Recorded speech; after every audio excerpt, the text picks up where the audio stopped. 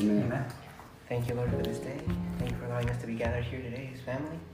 We ask that you send your Spirit upon us so that you can inspire us and help us to connect with others, help us to share our feelings and our love that you have with us, with everyone else, so that our conversation today can be something that reaches out to others as well.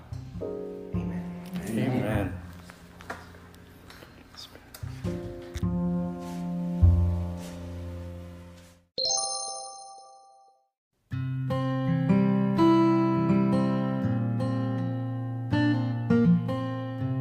What's up, fam? So welcome to another episode of This Connected with Catholic.Dad podcast. Today, this episode, we have special guest panel crew from the Missionary Cenacle family. And, you know, again, that's me, Catholic.Dad. And our co-host this evening and our kind of permanent co-host for a while is who? Valeria. Say hello, Valeria. Hello, everybody.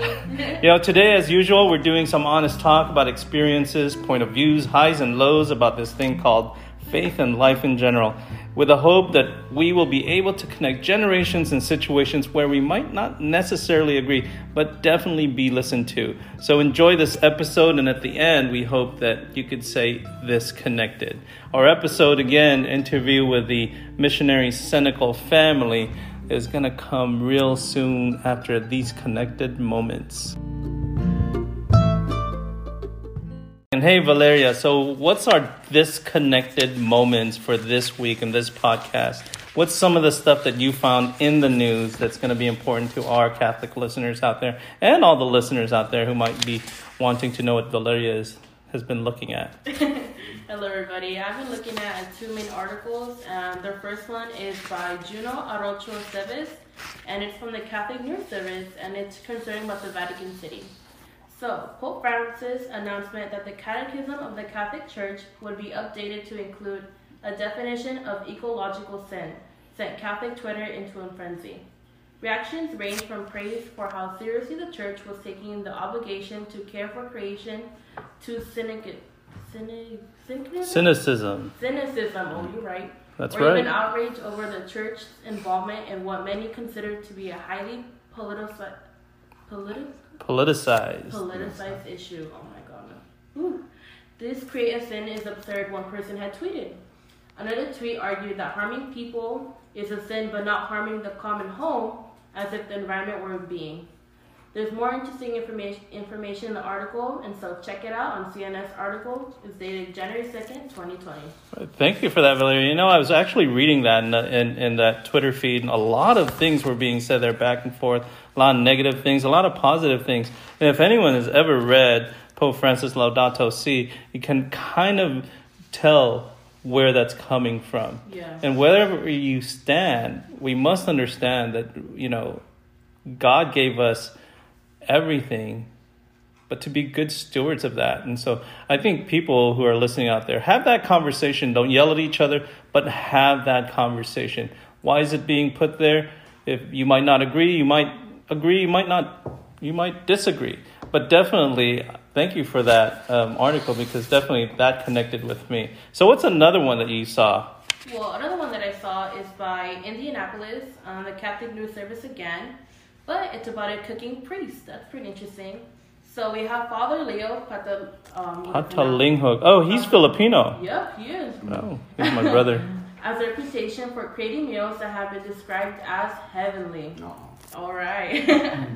During a November 22nd session at the National Catholic Youth Conference in Indianapolis, the Filipino-American priest provided listeners with a different kind of recipe, 5 steps to become a teenage saint.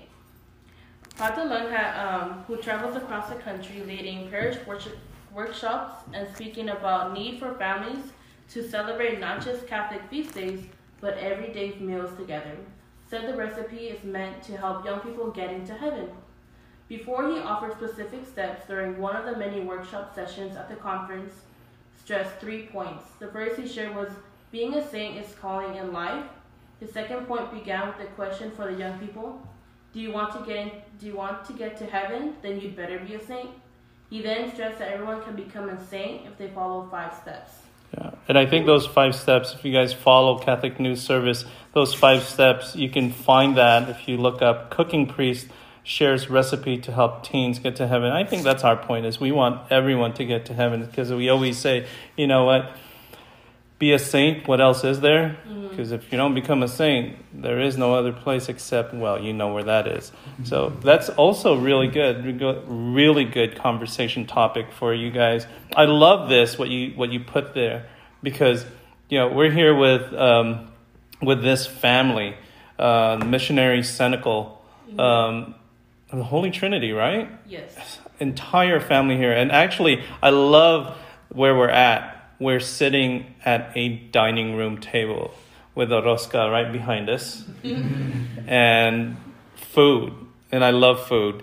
So I think I'm going to end up getting fat on this podcast. But after this short break, we're going to bring together our guests from the Missionary Cenacle family.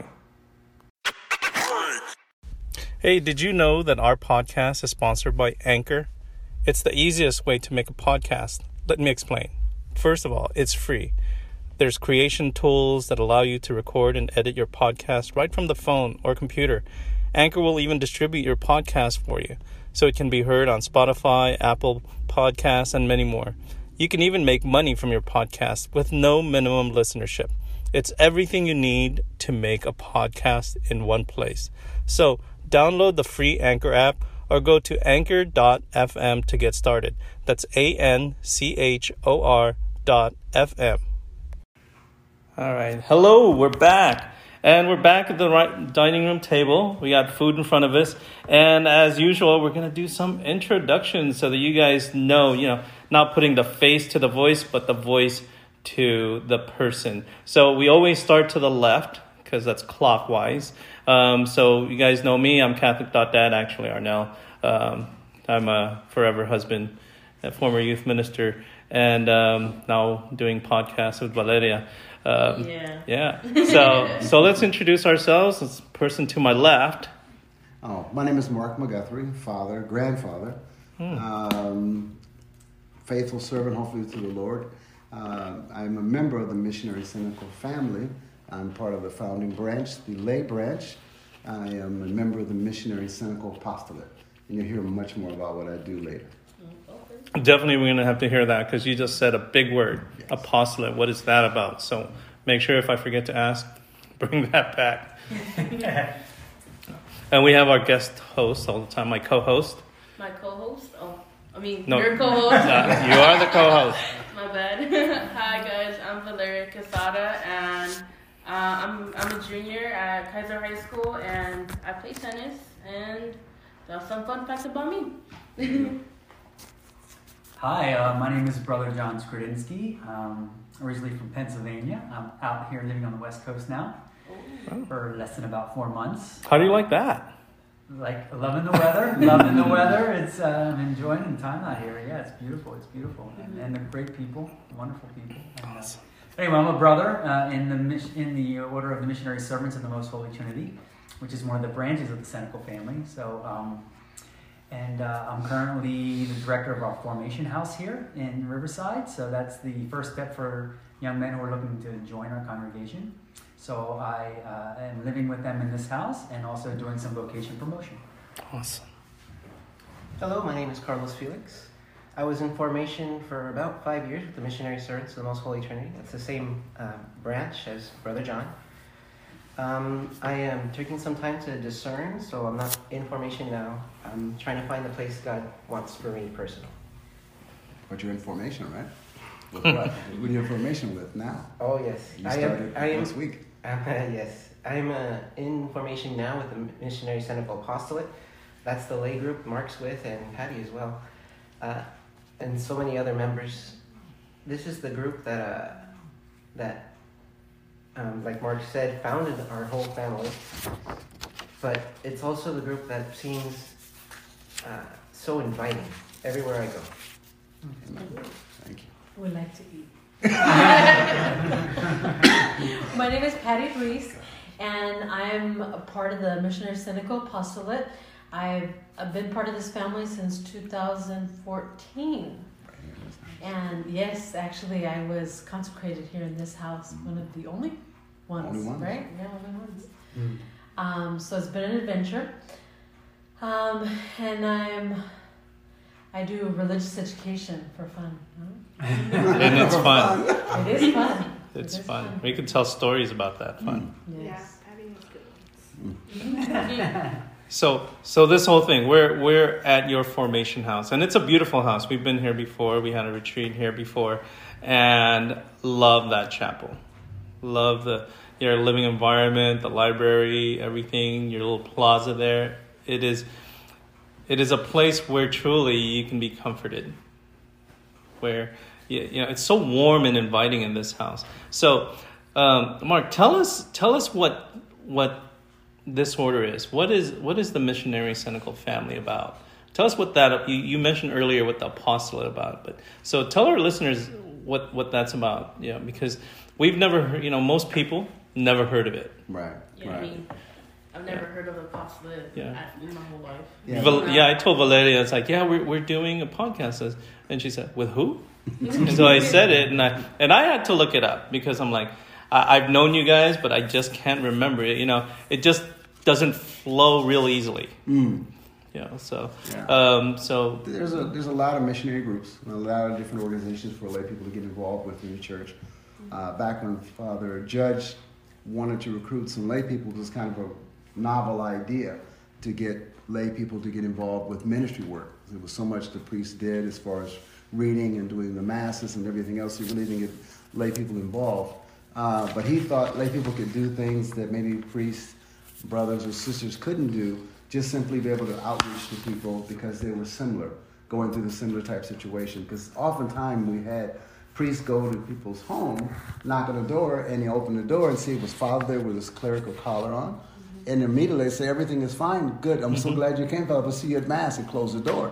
But behind the door they were having issues and problems, but they didn't feel comfortable expressing it to the priest, so he'd send lay people out to knock on the door and find out what's going on, and they could find out things, why kids were not being baptized, why they were not going to church, why they weren't getting married and having the sacrament of marriage. So there's a lot of things that lay people could discover and they could feel comfortable talking about because it wasn't a clerical setting, it was just two lay people talking to each other. So he kind of founded this organization to be able to do outreach in the community and do some of the work that they were getting, I guess you consider it blockage to, but they could by working with the priest, if they needed sacramental things or confession, then that's so the priest could step in and do that. And we could make that transition from outreach from the church out to the street, back to the church, and be a connective, like a bridge between the two. And it can empower lay people to actually be active in ministry, which people had a desire to do. There were great prayer organizations that you could go and be actively praying with, but doing missionary type work or outreach was very limited. So to be able to be engaged and be able to take your spirituality and put it into practice and do it on the street was very empowering. And the first people that did it were women. And normally you think about the church, it's kind of like the last people get invited in is the women. This time the women were the forefront to make this happen, because women were, at that time, a lot of women still were homemakers. Yeah. So they were at home, and these other ladies could go and have that in conversation, engage them over a cup of tea, coffee, or just sit down at the table and dialogue. And that opened up a lot of opportunities to even enrich Father Judge's ministry. And there's a lot of things we can tell you, stories of what the sisters and what the women did in different parts throughout the United States, and things they did with African Americans down in the South when other people wouldn't deal with them. Well, we invited them in and educated children down there and gave them opportunities that other people weren't affording them at the same time. And we were also ostracized a lot of times when we went in because we're Catholics in a non-Catholic setting in the South. But because of the works that we did and who we work with, it actually opened up the opportunity to learn more about the Catholic faith and what Catholicism was, and some of that relationships were actually broadened and actually started to work together. And I think Brother John can tell us about when we had the incident about the fire and how that brought people together down in the South when we lost one of our houses down there. And we didn't know what was going to happen after we lost our house and how people took us in when we didn't have any place to be anymore. So it's interesting things that have happened. Wow, that's amazing. That totally connected. As you said, the connection is, growing up, you always thought that everything that was done, the priest did it. And if the priest didn't do it, then the nuns did it. all we did was we go home, we pray, and we pray the rosary, we go to mass, we do our things, be an usher, things like that. But what you're saying is this started way in the 1900s, 1915, 1909, where you were providing opportunities for people to be missionaries. Because I remember growing up, to be a missionary, well, I had to be a brother or a priest or someone. It's like not a lay person, and you're saying like entire families now, because your wife, you guys invited me one time. It was like entire families were serving together as missionaries. I'm like, what? It's like, are you sure you guys aren't Protestant? Because that's usually what you envision. It's like, oh, well, yeah, we let our priests and our sisters do that. Oh, yeah. But you guys are affording people that opportunity. Tell us a little bit more about how can someone get involved and be part of that opportunity to be part of the Missionary Cenacle family. Yeah, well, I just wanted to mention also that this was sort of, it was a forerunner of what Pope Francis actually talks about now in terms of being missionary disciples. Mm-hmm. I mean, it's really, Father Judge is sort of seen as a pioneer in this kind of lay apostolate, they might call it, because he felt that every Catholic was called to be an apostle. So like you said, and as Mark was mentioning, so much work to be done, but not all has to be done by the priests and sisters and brothers. In fact, there wouldn't be enough to go around. They just wouldn't be able to get the work done. And, we are the church. The people are the church. And the church is a church that's on mission. So that in that particular case, all people are called to be, apostles and to do the missionary work. And that's what he was trying to instill in the hearts of the people. And it caught on. It caught on with a lot of quickness and moved throughout the East Coast, and then when he moved down to the South in Alabama, it followed him down there as well. So, I just wanted to make that point. But you mentioned about how to sort of become a part of this family. Well, we have 4 branches. We have the priests and the brothers. We have a branch of the sisters, missionary sisters as well. We have the lay Missionary Cenacle Apostolate, as Mark and Carlos and Patty are members of. And there's also a secular institute called the Blessed Trinity Missionary Institute. So there's 4 branches of this family. And I think it's just a matter of each of the branches and wherever they find themselves, whether we're individually living in one particular place or there's several branches living together. Besides doing our own missionary work and our apostolates and stuff like that, we're always certainly looking for those who might have caught the fire of being an apostle in their lives, or wanting to do apostolic works to help people in need, or to spread the good news. And I think it's in those interactions, in those relationships that we build with people, little by little, they get to know us, and we might even get to a point where we tell them more about who we are and what we do, and invite them into finding out more. Come and see. So that's really how it begins. Would begin. To piggyback off of Brother John's point, and I was thinking about it.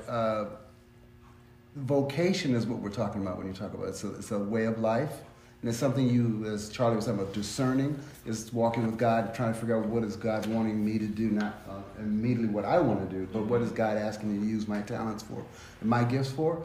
And I think the way I used to channel a lot of people into the Missionary Cenacle Apostolate was through the vocation office.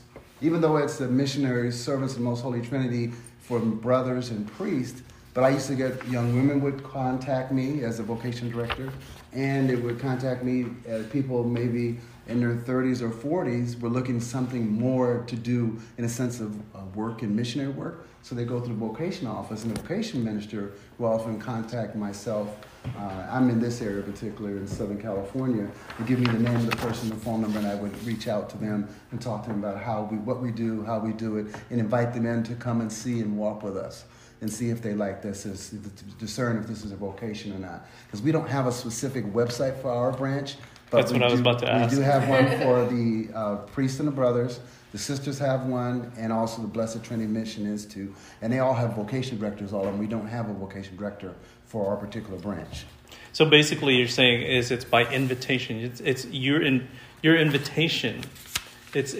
And I think with regards to the people that I know who serve, and I know Patty, and I know you, Mark, it's that people see in you and they're intrigued by you, and they're says, what do you do and where do you get that? And And with Patty, she says, well, I'm a missionary servant. It's like, what is that? And I think people are attracted to that fire. And I think that's the first invitation. I love seeing that. But yeah, did you have a question? Yeah, I do have a question, actually. What makes the missionary servants different from the other missionary orders? Both of you guys know. You study, you live it. I do it too. Go ahead. Yeah, so since I was in formation, I think one of the main points that we especially strive for is to make every Catholic an apostle. And this means helping everyone to be more involved in the church. And as we were talking, that's inviting lay people to be participants in the church. So asking not just, you're going to be a priest or brother, you can help in the Mass. No, it's every person, every lay person can give their part to help in their community, in their church. And we especially work to help foster their growth so that they can work in their community and help others to grow in their relationship with God as well. And not only that, but I think one of the things that we also strive for is in the ordinary things in life. I mean, a lot of people say, oh, you're a missionary, what country are you going to? Mm-hmm. And no, this is in the regular circle that we move in, with the people who we work with, the people we go to school with, the people that we run into in everyday settings. I love that statement, because every time that you do hear mission, you're going to Nicaragua, Brazil, you're going to the Congo, it's like, you mean you're going to Thailand to serve? And so people envision missionaries as going off somewhere. And what I see, you guys, is you guys are going to the new evangelization, which is home, exactly. where people are. And you guys are doing an amazing, amazing job with regards to that. So when we come back a little bit, we're going to go deeper with regards to the seminarians and what's life like, and what is your mission, what have you been doing, how are you intentionally going out to mission to people, and tell our young people and our not so young people and our people like me who is kind of young, kind of old, what should we do? I mean, what can we do to be part of this family and to learn more about this family? So we will be right back.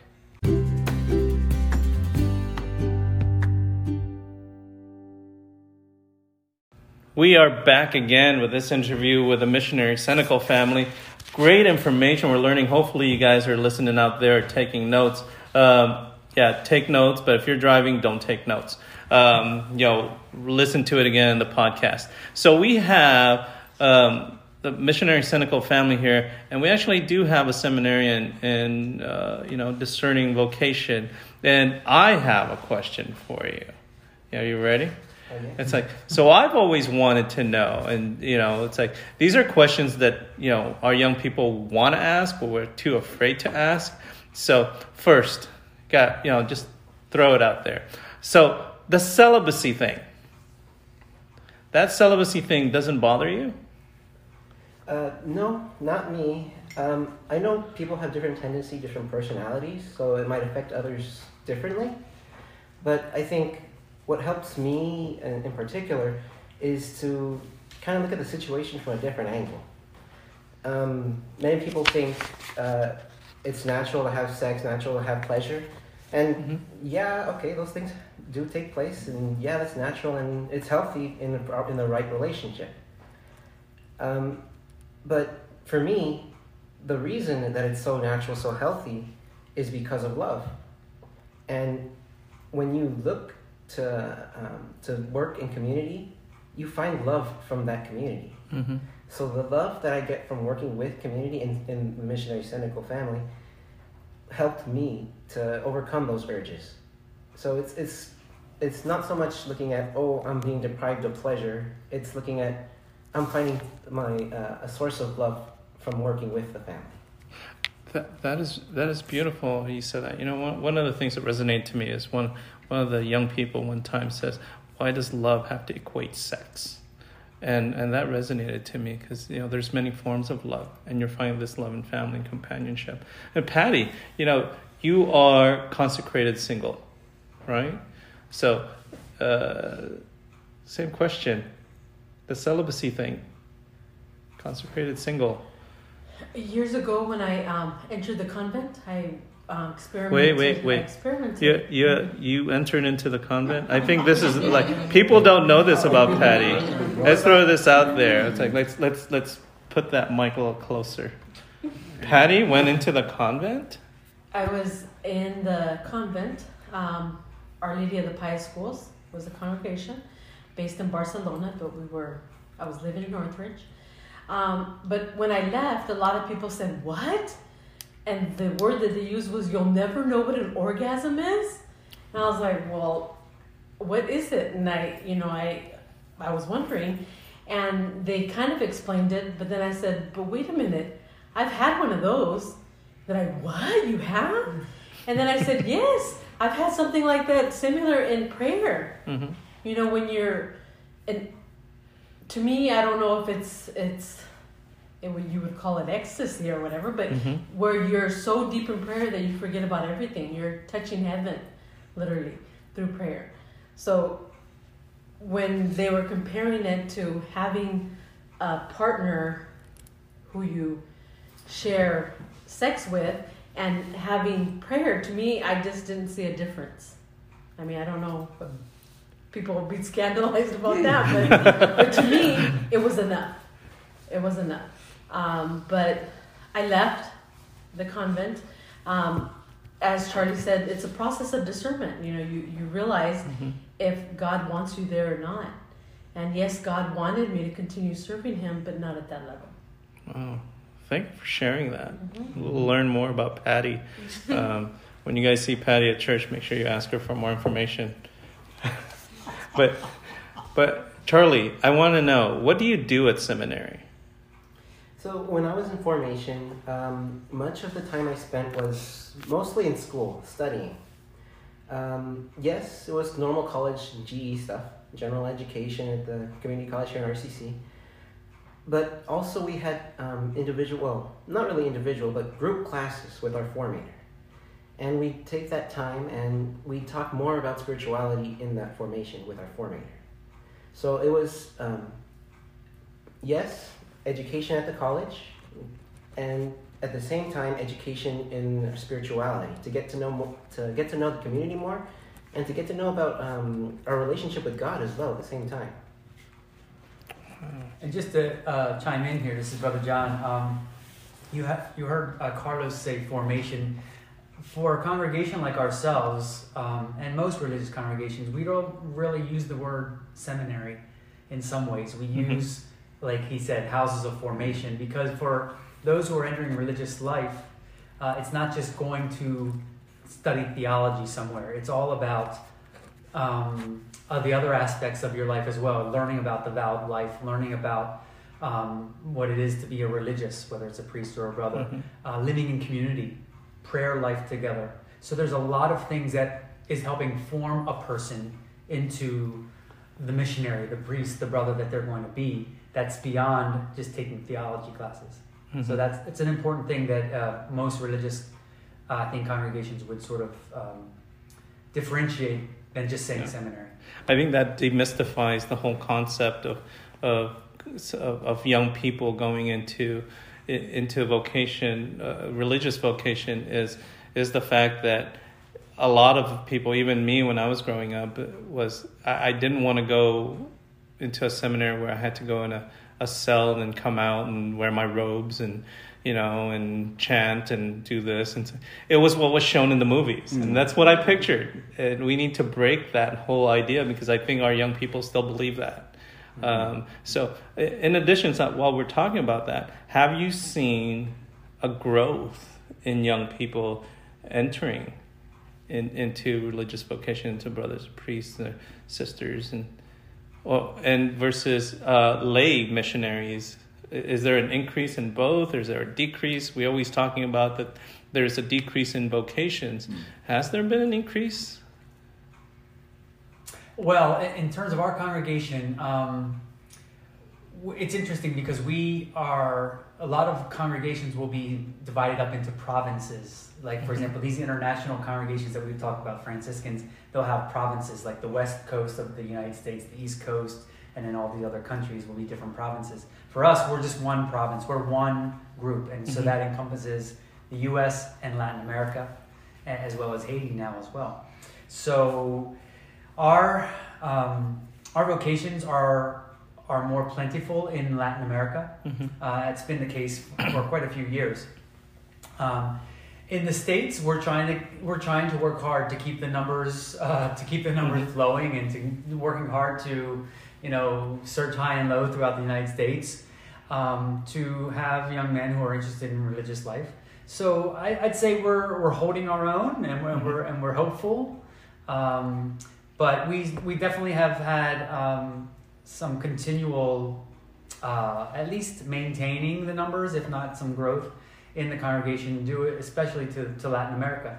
But again, there could be more. There could be a lot more. And we're sort of at a point now where if we continue bringing in the same numbers and the men are dying at the same rate, we're going to continue being the same number for you're going to break even. Yeah, we're going to break even. So definitely need more. So what could people like me, an older Catholic and a younger Catholic like Valeria, do to help foster vocation? Mark? Well, the first thing is what you're doing right now. Talking about it. Breaking the mystification that it's something detached from the rest of the world. Charlie, Brother John, myself, Pat, we all live in the world and we work in the world. Our founder also didn't want our men to wear religious collars when they're not serving at the altar. They wear the regular shirts and ties or jeans and polo shirts and walk among us. And a lot of times you won't even know our priest or priest. Mm-hmm. They'll sit and play basketball with you, do stuff and whatever, and engage people the way Jesus did. Mm-hmm. Jesus, he was wearing the garb and the dress of the day. He wasn't wearing ceremonial robe. That was just the dress of the day to be accepted among the people. And he walked among the people. He ate, drank, and played amongst the people. And that's what our priest brothers and we lay people, non-consecrated, non-vowed people do, is live among the people, work. And I was thinking of concrete things that I know that I did specifically. We have the Rosary Ministry at St. Mary's.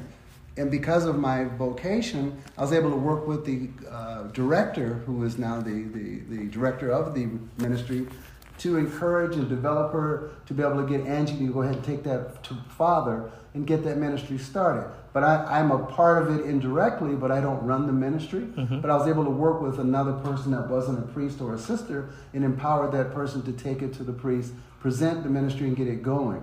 I got my daughter involved in confirmation. Mm-hmm. I went and did confirmation for a while to lead and show that how it's done. And then she followed in behind me, and then she did that. Now she does the quinceañeras.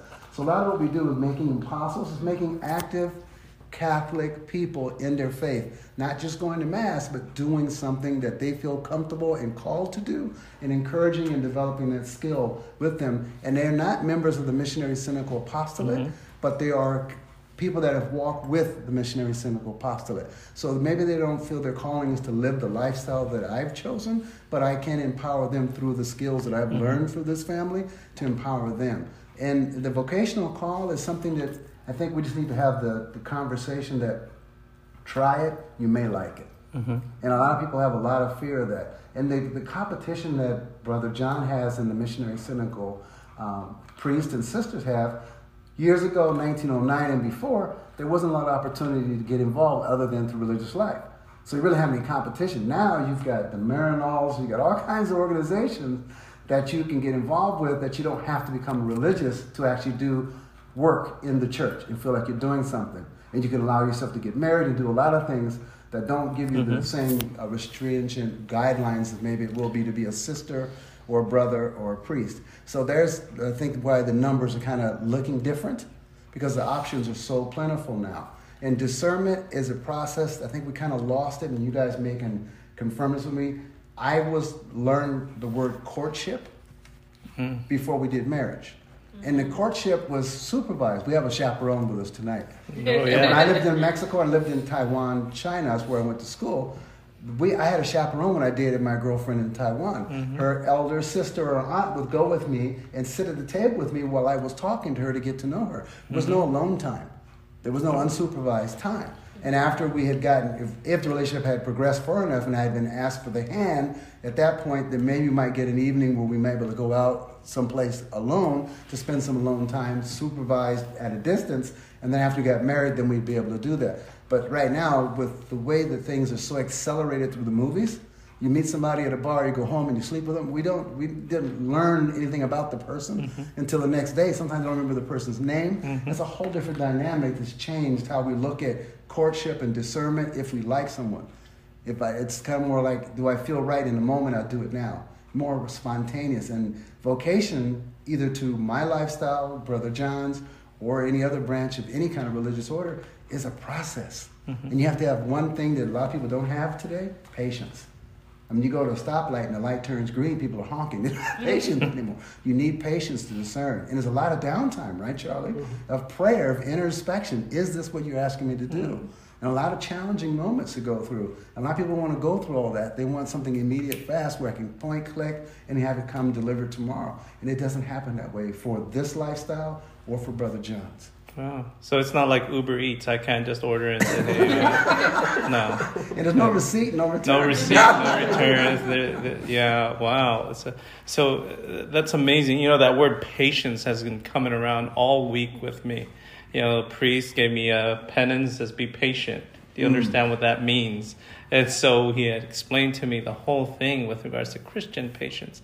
And it's been coming around, you know, that fruit of the Holy Spirit. And I think that's something with our young people. And you touched it right there. I mean, that connected with me. What you said is we have to continue to walk with young people and guide them and provide them the opportunity to be the coordinators and the leaders in ministry where they're serving. So it's kind of a way, it's a stepping stone with regards to seeing courtship.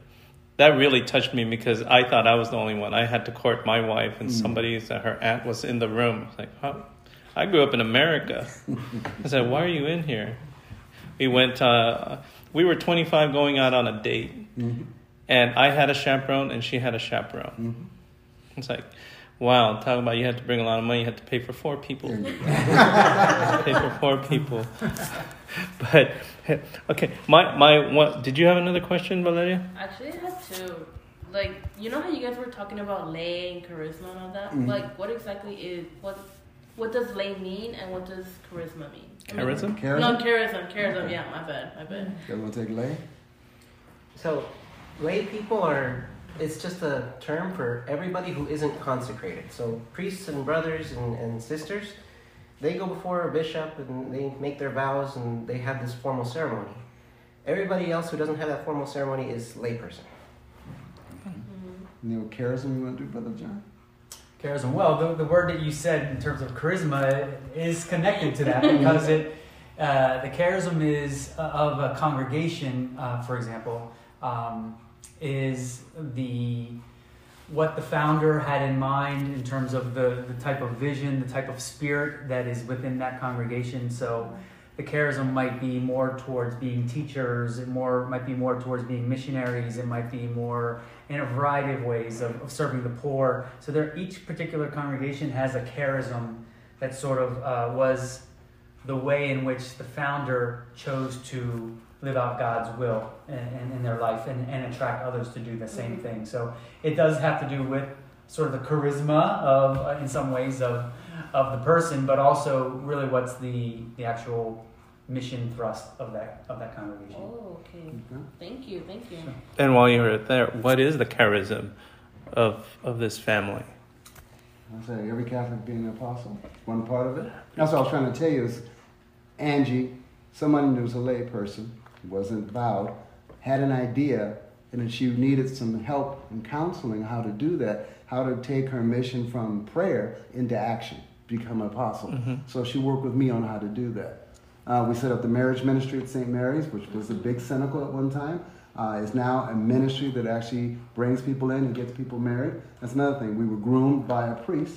Father Cliff came in and talked to us and brought in another group of lay people to teach us how to do the ministry work, how to get people married within the confines of the Catholic Church and offer that sacrament to people who hadn't had that opportunity before. So those were ways that we got people out of just prayer and receiving communion and Mass to actually putting their faith into action and doing good for others. And they became apostles. Well, and I'm glad you mentioned Father Cliff, because Father Cliff, for those people who remember St. Mary's. St. Mary's priest was Father Clef. Exactly. So we weren't Columbans all our lives, No. right? Right. We some people still remember that big giant cross that was in front of the church. Mm-hmm. No longer there, but people still remember and talk about that. So for you young people, I don't think you were born back then. So, so one of the things I wanted to ask, at this point, what do you want to tell us? What do you want? What other things do you want to tell us about your family?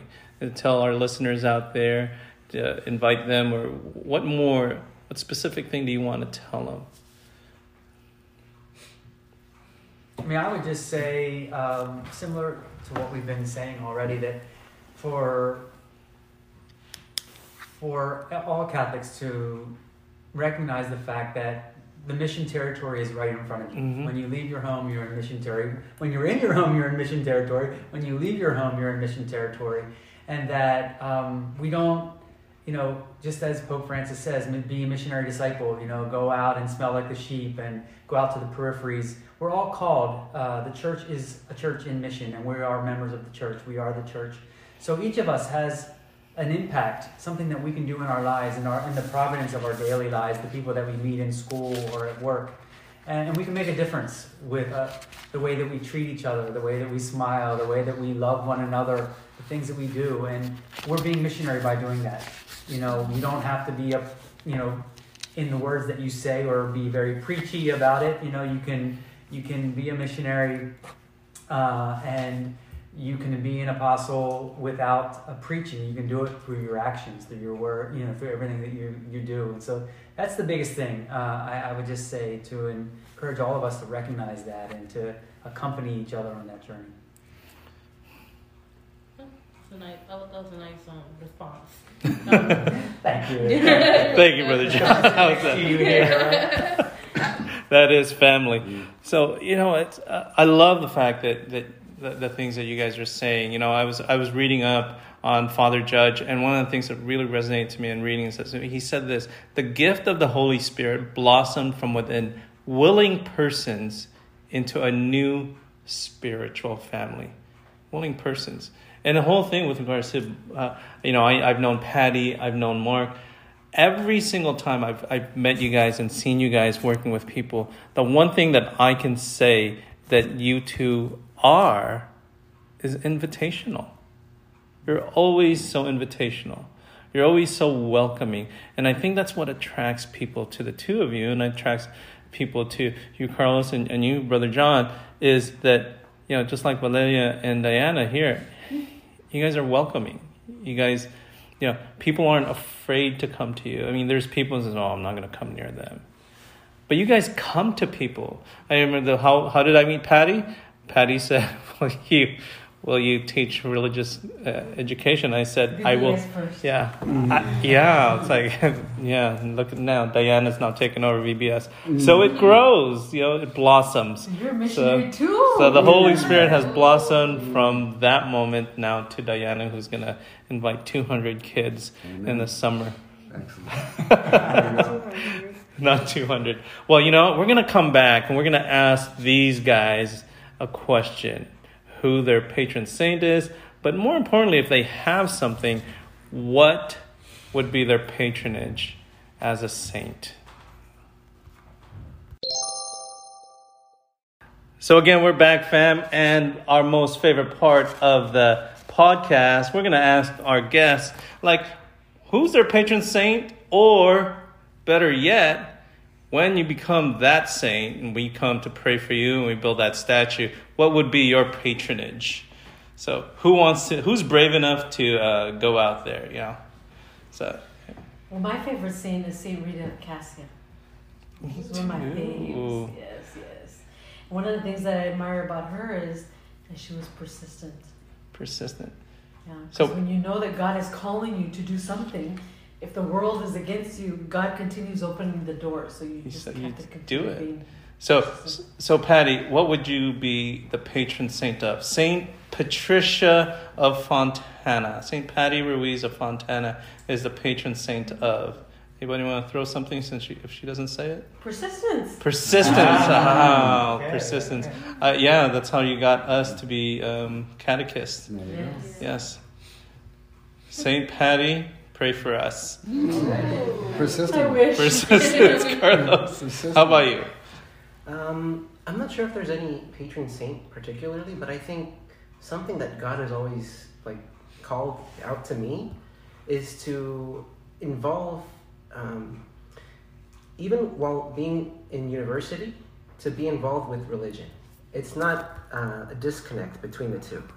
So education and religion at the same time can be very beautiful, very fulfilling. So I think that would be something that I would hope to help others with, but I hope in particular to help me as well. Oh, okay. Patron saint. We need more patron saints of students struggling in school. Oh, we do. Yes, we do. There you go. And you're so patient. He's always like this. Brother John. Wow. Well, I guess my patron saint would be Saint John the Baptist. John the Baptist. There you go. So when I took my confirmation name, I just got really creative and chose John. Uh-huh. So I guess everybody was asking me, is it John the Evangelist? Is it John the? But I was sort of always leaned towards the John the Baptist. I think it was like a missionary kind of thing there going on. You always want to lose your head. Yeah. But no, I enjoy obviously the. He must increase, I must decrease. Amen. That's really the humbleness of humility, I should say, of John the Baptist. If I were to be the patron saint, I think it would be of walkers, people who like to walk. Mm-hmm. I'm a big walker. Mm-hmm. I know all around Riverside now. So. Yeah. He's only been here a couple of months. Exactly. He's I been know all every over. corner now. But yeah, I like it a lot. It's good exercise, but it's also very helps release stress. It's very prayerful. Yeah. I'd also say he's a patron saint of social justice. He has a law degree, and he's used it to help a lot of immigrants in this country receive status and get their lives together. So I'd give him also the patron saint of saving lives and immigration. Amen. The great thing is, the Holy Spirit just guides us and brings us together, because this youth group that they're in is very involved with regards to social justice, and is looking at with regards to trying to come up with proposals on how to get that. And so maybe after this, I know this isn't a podcast, so it's going to be for sure, get you in contact with Victoria, Dana, and Andrea, and Diana, and Sarah from our youth group to talk about that. That'd be awesome. Yeah, what's really big in our order is also systemic change. Systemic Look change. that up. That's an interesting concept. That's going beyond just feeding them with fish, but teaching them how to fish. Write that down. Maybe we'll do a podcast on that, Valeria. You can lead it. Systemic change. Big words. Oh, I hope Look that. Google that. Google that, baby. Mark, I think I have a patron saint for Mark, but let's hear I had a friend of mine who's Christian who came in and told me that they won't recognize you from the day that you got diagnosed with cancer to the day that you were healed, and there's a transfiguration that's going to happen. So I was thinking of my baptismal name is Peter. My name is Mark Peter. I was married by Father Peter at St. Peter's Church in San Pedro, California. Oh, Someone's going on there. But he someone's had trying to tell you something. definitely a huge change there. There's definitely a deep, intimate relationship with God. But the transfiguration pieces, I think, is why I'd be the saint of transfiguration. Major change, not just temporal change, but complete change, unrecognizable newness, shall we say. Unrecognizable newness. Yeah, I have to share because I always looked at the fact that, why he says, be blessed and be third. I always looked at you. Because I always looked, it's like, who in my eyes are living lives as third? And it's Patty. And it's always been you, because you've always put Christ first. Amen. And you've always put others. And then you've always put yourself third. And so the epitome of having people be third is you and Patty, who brought me to understanding of this. I always do my end of the year, and this is our first podcast of the year taping.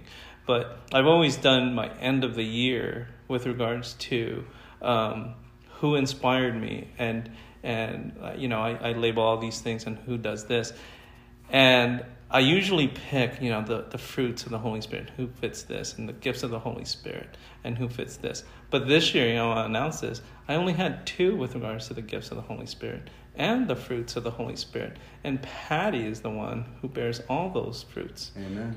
Aww. And you're the one who I chose that bears all those gifts. And those are the 2 people who inspire me with regards to this.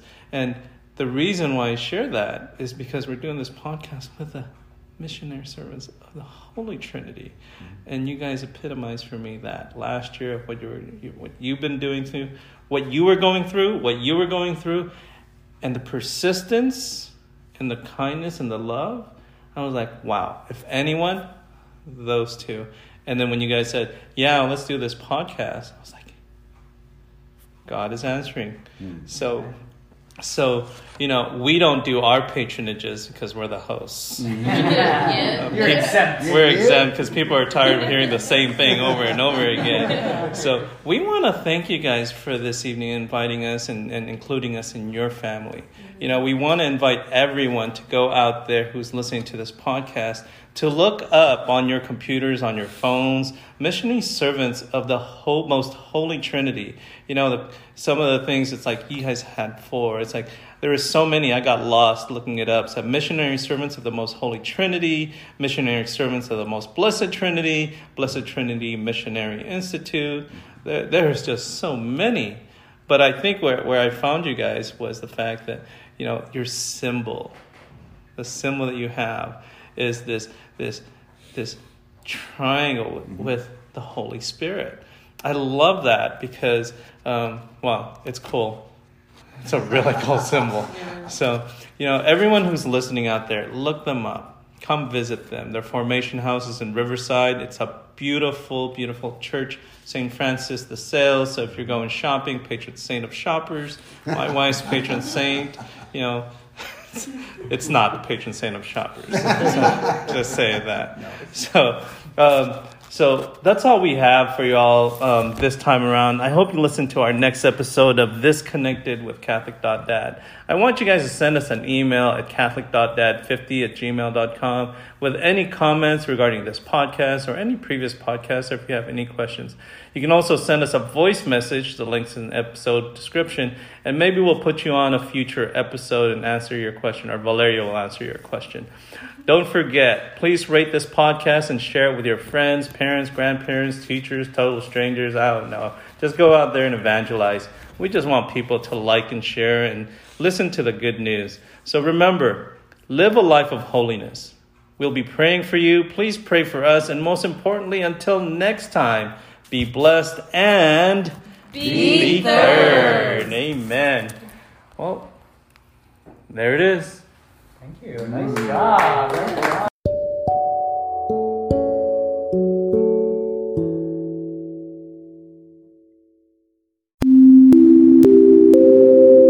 This Connected podcast is brought to you by The Cabin. Want to get away and get some peace and quiet and rest? Yes, rest, but not too far away from home or the city? Want to experience a true log cabin feel in the mountains? Well, I have the recommendation for you. The Cabin is a 2-bedroom, 1.5 bath that will do just that. With a beautiful wood fireplace lit and a glass of wine, you are sure to relax. With easy access from the main highway, private parking, easy access with stairs to the entrance, fast Wi-Fi, a full-size kitchen, and all the essential amenities will make your stay a memorable experience. This cozy log cabin was built in the early 60s with its original wood fireplace and a newly transformed deck with beautiful views of the San Bernardino Mountains. So, book your stay at the Cabin in Running Springs, California. The Cabin, located in the San Bernardino Mountains, is a beautiful place to see the beauty of God's creation. I have known the proprietor of the Cabin for many years. She has always supported the youth and young adult ministries of her community, as well as this podcast. Check out the Cabin on Instagram at thecabin2021. Again, that's at thecabin2021. THECABIN 2021.